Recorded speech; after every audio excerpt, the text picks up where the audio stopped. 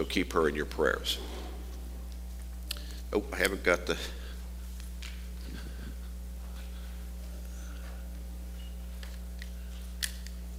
All right. We continue our series on God is our strength. And prayerfully and hopefully this is helping you in your faith and your faithfulness, strengthening. That's what I intend these Sunday evening lessons to be about, really, mainly, our faith strengthening, faith encouraging lessons. And so this particular one, I've entitled, God is Our Strength, and then kind of a subtitle, Are You Trying to Handle Things Alone? And a whole lot of people, I think they find themselves, they want to have faith in God, they say they've got faith in God, but they're trying to handle some difficult situations in their lives by themselves. They're not really turning to God. They're not really depending upon Him. Maybe they're not really being as faithful as they need to be to begin with, and so they don't really know how to turn to God.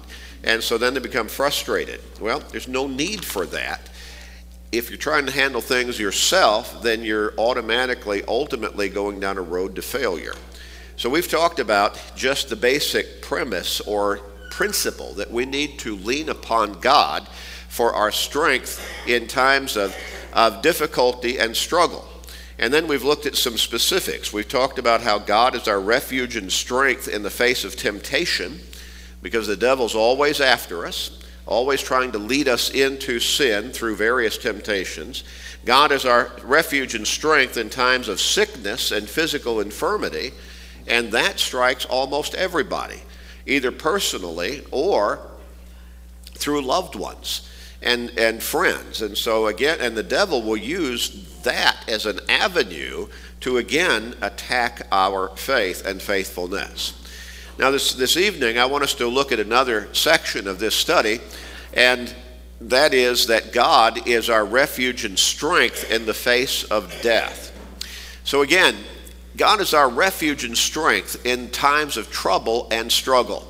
Psalm 46 verses 1 through 3, the psalmist wrote, God is our refuge and strength, a very present help in trouble. Therefore we will not fear, even though the earth be removed, and though the mountains be carried into the midst of the sea, though its waters roar and be troubled, though the mountains shake with its swelling. I think we're to understand the application, or at least the suggestion on the part of the psalmist, that even if these cataclysmic events were to happen, if the earth be removed, if the mountains be carried into the midst of the sea, though its waters roar and be troubled, though the mountains shake with its swelling, and we can imagine some natural calamities or disasters attached to some of those statements, like volcanic eruptions and tsunamis and so on, still, the point of the psalmist is, God is my refuge and strength, but not just mine personally, our refuge and strength. He's there for everybody who will come to Him and turn to Him for help and for forgiveness, and ultimately for strength as we live our lives in faithfulness before Him. We also understand that we can always trust God. Always we can trust God in every situation if we're walking with Him. And a lot of times people will look to certain individuals in their lives for help, for strength, for encouragement, and so on, support. But ultimately they find a lot of times those people are not really there very fully when it comes to a great need in their lives. So they find themselves coming up short. In Psalm 62 and verse 2, the psalmist wrote, He, speaking of God, is my rock and my salvation. He is my defense. I will not be greatly moved. And then dropping down to verses 6 through 8, he repeats himself but adds some more statements there. He only is my rock and my salvation. He is my defense. I shall not be moved. In God is my salvation and my glory. The rock of my strength and my refuge is in God. Trust in Him at all times, you people. Pour out your heart before Him. God is a refuge for us. Sometimes we find ourselves in situations in life where when we've turned to family, we've turned to friends, They've done all they can do, but they can't do any more. They have gone to the lengths of their resources or their abilities to help, but God, he does not come up short anytime. He has power beyond anything that we could see in this world. God is able to do exceedingly abundantly above all that we ask or think, Ephesians 3 and verse 20. So we need to lean upon God. We need to learn to lean upon God.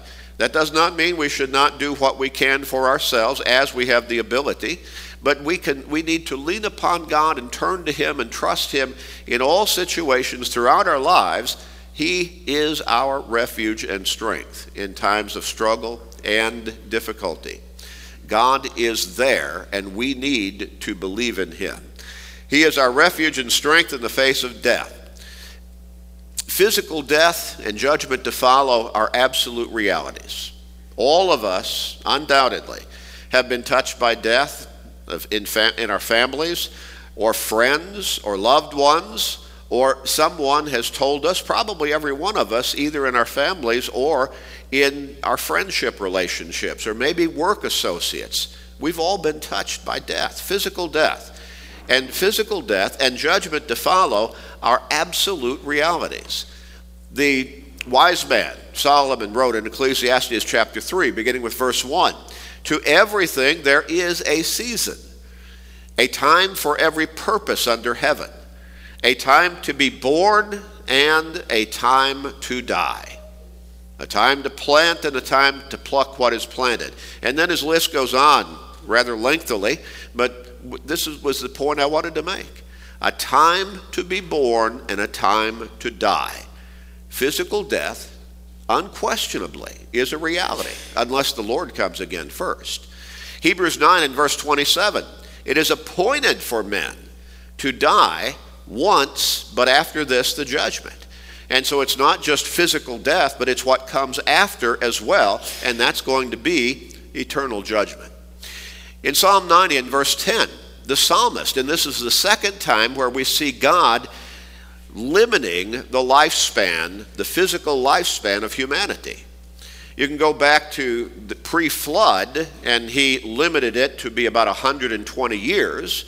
And before the flood, you saw human beings living to be 500, 600, 700, 800, 900 plus years. Noah himself, or rather Adam himself, lived to be 930 some years old, I believe. Methuselah, the oldest on record, but that does not necessarily mean he lived longer than anybody else. We simply have a record in the genealogies that tells us that in those genealogical records, he lived longer than anybody else, 960 some years, I believe. Noah lived hundreds of years. The list goes on and on and on. But about the time of the flood, in Genesis chapter 5, I believe it is, God said, hey, mankind, a lot of wickedness out there. And so he restricted the life or the longevity of physical life to about 120 years, I believe it says. But then the psalmist, hundreds of years later, God guided the psalmist in Psalm 90 and verse 10 to restrict it to even a shorter period of time. The days of our lives are 70 years, and if by reason of strength they are 80 years, yet their boast is only labor and sorrow, for it is soon cut off and we fly away. And if we look in our records, statistically today in our country, you find that probably the average lifespan is somewhere from 70 to 80 years, something like that. Now, I know that we have more 100-year-old people than we have ever had in the history of our nation, but that's still a pretty small minority compared to the lifespan of most everybody else. And so it's typical. We'll find people dying in their 70s, in their 80s or around 80, but then you'll find a whole lot of people dying a whole lot younger than that. And as a gospel preacher, I preach funerals for people of all ages, basically, all the way down to toddlers. Well, so when you look at the average, you're probably looking right there somewhere from 70 to 80 years around that particular period of time. So it's a reality. we're going to face physical death on this earth unless the Lord comes again for that final day of judgment. Ecclesiastes 3 and verse 20. All go to one place. All are from the dust, and all return to the dust. Genesis 3 and verse 19. Part of the judgment that God pronounced upon mankind, going all the way back to Adam and Eve, was physical death. He removed them from the Garden of Eden, where the tree of life was, so they had no more access to the tree of life on this earth.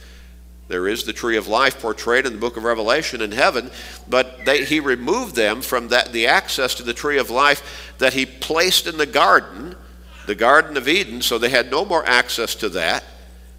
And so physical death became a reality. And that was part of God's judgment upon mankind because of sin. And so he pronounced upon Adam, in the sweat of your face you shall eat bread, till you return to the ground, for out of it you are taken. For dust you are, and to dust you shall return. Then we come back to Ecclesiastes again, chapter 12 and verse 1. And I'm not going to read the entire text there. It is a very illustrative, figurative of speech kind of text that keeps emphasizing that physical death is a reality. But I'm going to look at verse 1. Remember now your Creator in the days of your youth, before the difficult days come and the years draw near when you say, I have no pleasure in them. And that last statement is focusing, I believe, on a time when people become old, feeble, and sickly. And so death becomes a closer reality for them. And they come to the point where, and we've all heard people tell us this themselves, or heard of people who have told other people, I'm just ready to go. I just wish God would take me, because they're struggling so much with their physical health or physical condition that they're tired of fighting. And so that's what the wise man, I believe, is trying to get across. And the years draw near when you say, I have no pleasure in them. Life has lost its luster for those individuals. And so again, emphasizing, and these scriptures over and over again, that death is a reality. But what we need to understand is, recognizing this reality, God is still there for us. In verses 6 and 7, the wise man goes on and he says, remember your Creator before the silver cord is loosed. Again, a figurative kind of language talking about the silver cord being loosed or cut. In other words, the lifespan, death. Or the golden bowl is broken. The same kind, just a different figure of speech identifying the same reality, and that's physical death. Or a pitcher is shattered at the fountain, or the wheel broken at the well. Then the dust will return to the earth as it was, and the spirit will return to God who gave it. So the spirit of man returned to God who gave it, and the body decays back to the dust of the ground from which God created it originally, going back to Genesis chapter 2. So interesting language, and again, very illustrative, figurative kind of illustrations, but over and over again we read that physical death is a reality. Now, but the Lord is good, and the Lord is a stronghold in the day of trouble.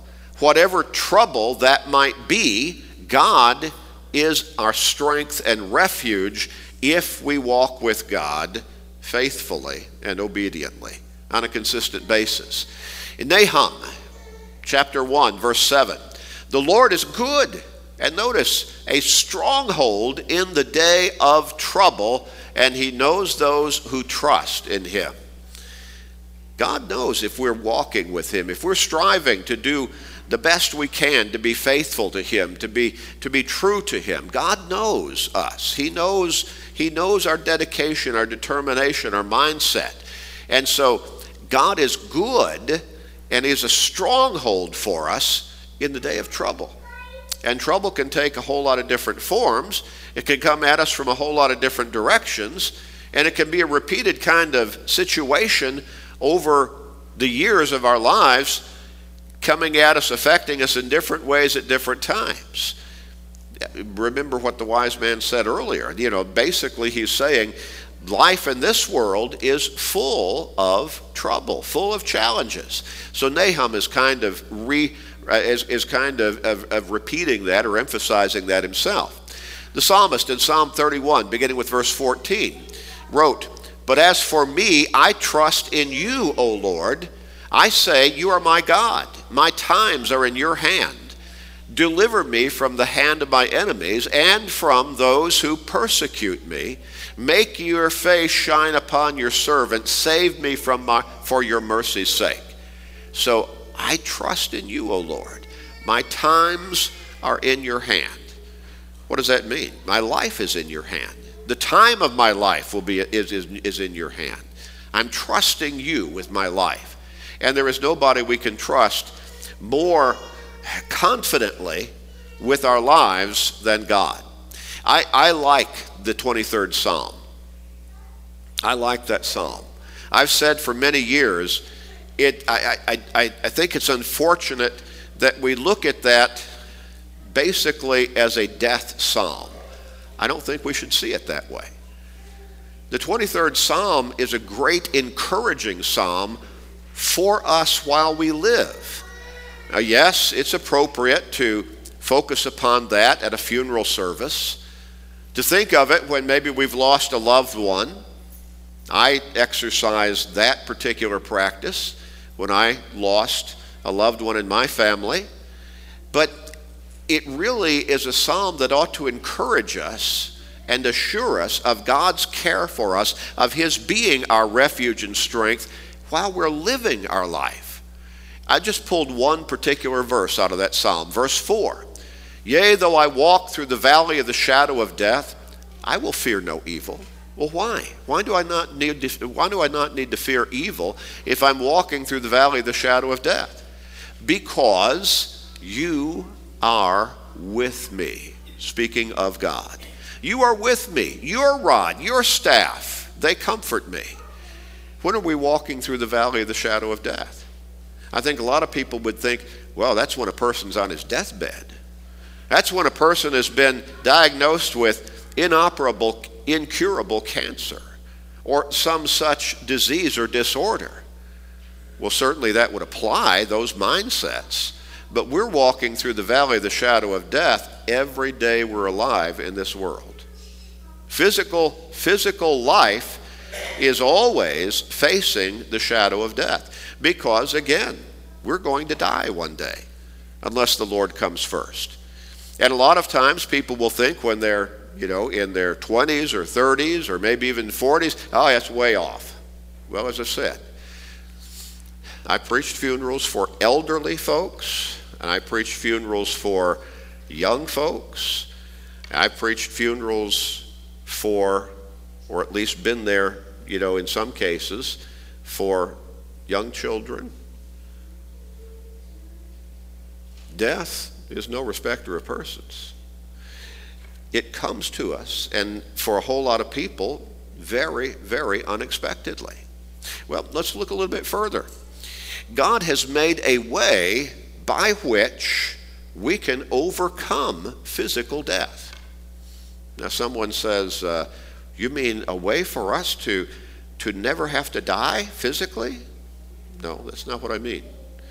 I've been catching a headline just recently about somebody saying, that we might be able to live forever.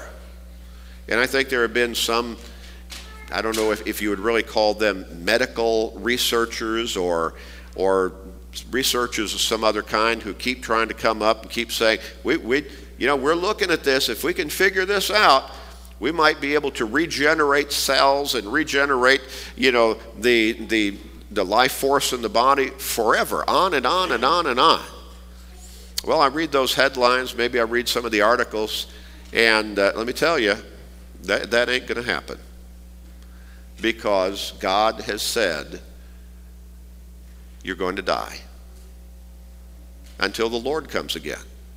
You're going to die physically. God has pronounced that. It's like when some people, they talk about, we're going to destroy the world through global warming or through global cooling, depending on what part of history you're looking at. I look at those headlines, I listen to those people, I read those articles, and I think immediately, that's not how the world's going to come to an end. Some people talk about nuclear holocaust. God doesn't need nuclear weapons to bring this world to an end. He spoke, and it came into being. When God determines this is the time, humanity has become so wicked again, it's time for me to bring it to a close. It will happen on his timetable, by his power. By his power. So God has made a way by which we can overcome physical death. But it's not through physical eternal life, but rather through spiritual eternal life. In Romans 5 and verse 21, the Apostle Paul wrote, so that as sin reigned in death, and what does Romans 6:23 say again? The wages of sin is death, right? Even so, grace might reign through righteousness to eternal life through Jesus Christ our Lord. And again, verse 23 has both sides of the ledger, both realities. The wages of sin is death, spiritual death because of sin, but physical death because of spiritual death through sin. But the gift of God is eternal life in Christ Jesus our Lord. Now that's not eternal life here in this earth, because again, the scriptures repeatedly tell us that God's going to bring this world to an end one day, but eternal life in heaven. John 3 and verse 36, Jesus said, he who believes in the Son has everlasting life. Now that's not just an intellectual belief, but it's a belief that's put into action through obedience and consistent dedication. He who believes in the Son has everlasting life. And he who does not obey the Son shall not see life, but the wrath of God abides in him. John chapter 5, verses 24 and 25. Most assuredly I say to you, he who hears my word and believes in me who sent me, or rather believes in him who sent me, has everlasting life, and shall not come into judgment, but has passed from death into life. Most assuredly I say to you, the hour is coming and now is, when the dead will hear the voice, notice the dead, will hear the voice of the Son of God, and those who hear will live. Now we're talking about, and if we had time to read through the entire 15th chapter, all 50-some verses of 1 Corinthians, we'd see how Paul meticulously lays out God's plan for our being able to look forward to eternal life in heaven. But now when you read through that particular chapter, that text, he makes the point that we're not going to live forever in this physical body, but he says we're going to be changed. Those of us who are the saved, we're going to be changed. We're going to receive a spiritual body. God is spirit, and we will receive a spiritual body, and we will overcome physical death. Now again, unless the Lord comes again first, we'll still die physically, but we'll have, and notice the tenor of the languages here, the tenses in this particular text of Scripture, John 5 verses 24 and 25. Whoever hears my word and believes in him who sent me has everlasting life. In the present. It's already promised. It's already assured to us if we live that faithful life with God and through Christ. When the dead hear the voice of the Son of God, those who hear will live. So we can look forward to that eternal life. John 8 and verse 51, most assuredly I say to you, if anyone keeps my word, he shall never see death. Not eternal death. And eternal condemnation in hell is described in Revelation 20:21 and verse 8 as the second death. After the physical death of the physical body, the second death, and that's eternal condemnation in hell. God has made the way that we don't need to fear physical death. Jesus told the apostles on the night of his betrayal in John chapter 14, beginning with verse 1, let not your heart be troubled. You believe in God, believe also in me. In my Father's house are many mansions or rooms. If it were not so, I would have told you. I go to prepare a place for you. Where? In heaven, with God the Father, God the Son, God the Holy Spirit. If it were not so, I would have told you. I go to prepare a place for you. And if I go and prepare a place for you, I will come again and receive you to myself, that where I am, there you may also be. What a great promise. And what a great encouragement, and what a great expectation that Jesus laid out for the apostles, but not just for the apostles, for all who would follow him in faithfulness. 1 Corinthians 15 and verse 26, Paul said, the last enemy that will be destroyed is death. And then in verses 54 through 57, he went on to say, as he closes out that particular chapter and text, on the resurrection, he said, so when this corruptible, this physical body, which decays, which gets sick, when which runs down, when this corruptible has put on incorruption, when we have received that spiritual body after our physical death, or when the Lord comes again, if we're still living at that time, and this mortal has put on immortality, then shall be brought to pass the saying that is written, death is swallowed up in victory. O death, where is your sting? O Hades, where is your victory? But we have victory through Jesus Christ, our Lord. The sting of death is sin. The strength of sin is the law. But thanks be to God who gives us the victory through our Lord Jesus Christ. God has made the way for us to overcome physical death. In 2 Timothy chapter 1 and verse 10, the Apostle Paul wrote, but has now been revealed by the appearing of our Savior Jesus Christ, who has abolished death, and brought life and immortality to light through the gospel. Now, not abolished physical death, except in the reality that we will live eternally, spiritually. And then we look at Revelation 2 and verse 10. Jesus said, be faithful until death, and I will give you the crown of life, referring to eternal life, with him in heaven again. What great verses of Scripture. Revelation 21 and verse 4, God will wipe away every tear from their eyes. There shall be no more death, nor sorrow, nor crying. There shall be no more pain, for the former things have passed away. What's he talking about there? It's a description of the reality that we will enjoy in heaven for eternity. No more death. No more sorrow, no more crying, no more pain. So when we get to heaven, physical death will be abolished, and we will enjoy eternal life with our Heavenly Father and our Savior and the Holy Spirit.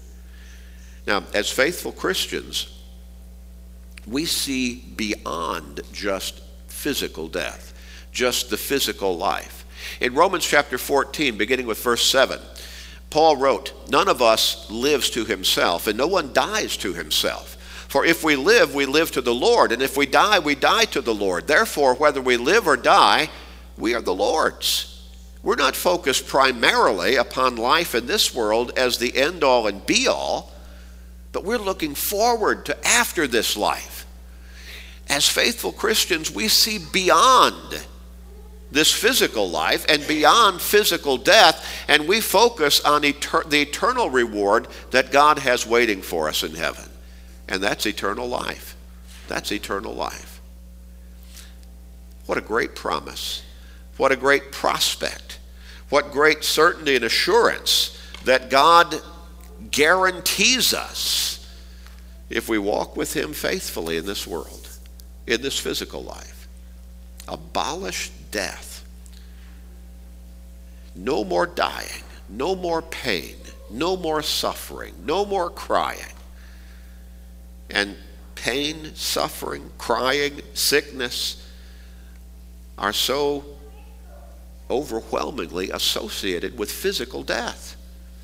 And when that's abolished in eternity, those things that go with it are abolished as well. What a great blessing. What a great promise. What a great encouragement. If you need to get your life right with God and your Lord and Savior Jesus Christ, we encourage you to take whatever step is appropriate in your life. If you're ready to be baptized, immersed in the waters of baptism for the remission of your sins, coming into Christ at that point, we encourage you to take that step. If you need to study some more about that, we'll study with you or make the way for you to study on your own if that's what you want to do. If you need the prayers of the church, as one did this morning, and also one was baptized this morning, we're here to pray with you and for you. We want to help you. We want to help you have that assurance, that strength, knowing that physical death is not the end for you, that you look forward to eternal life in heaven. If you need to come, won't you come right now as we stand together and sing?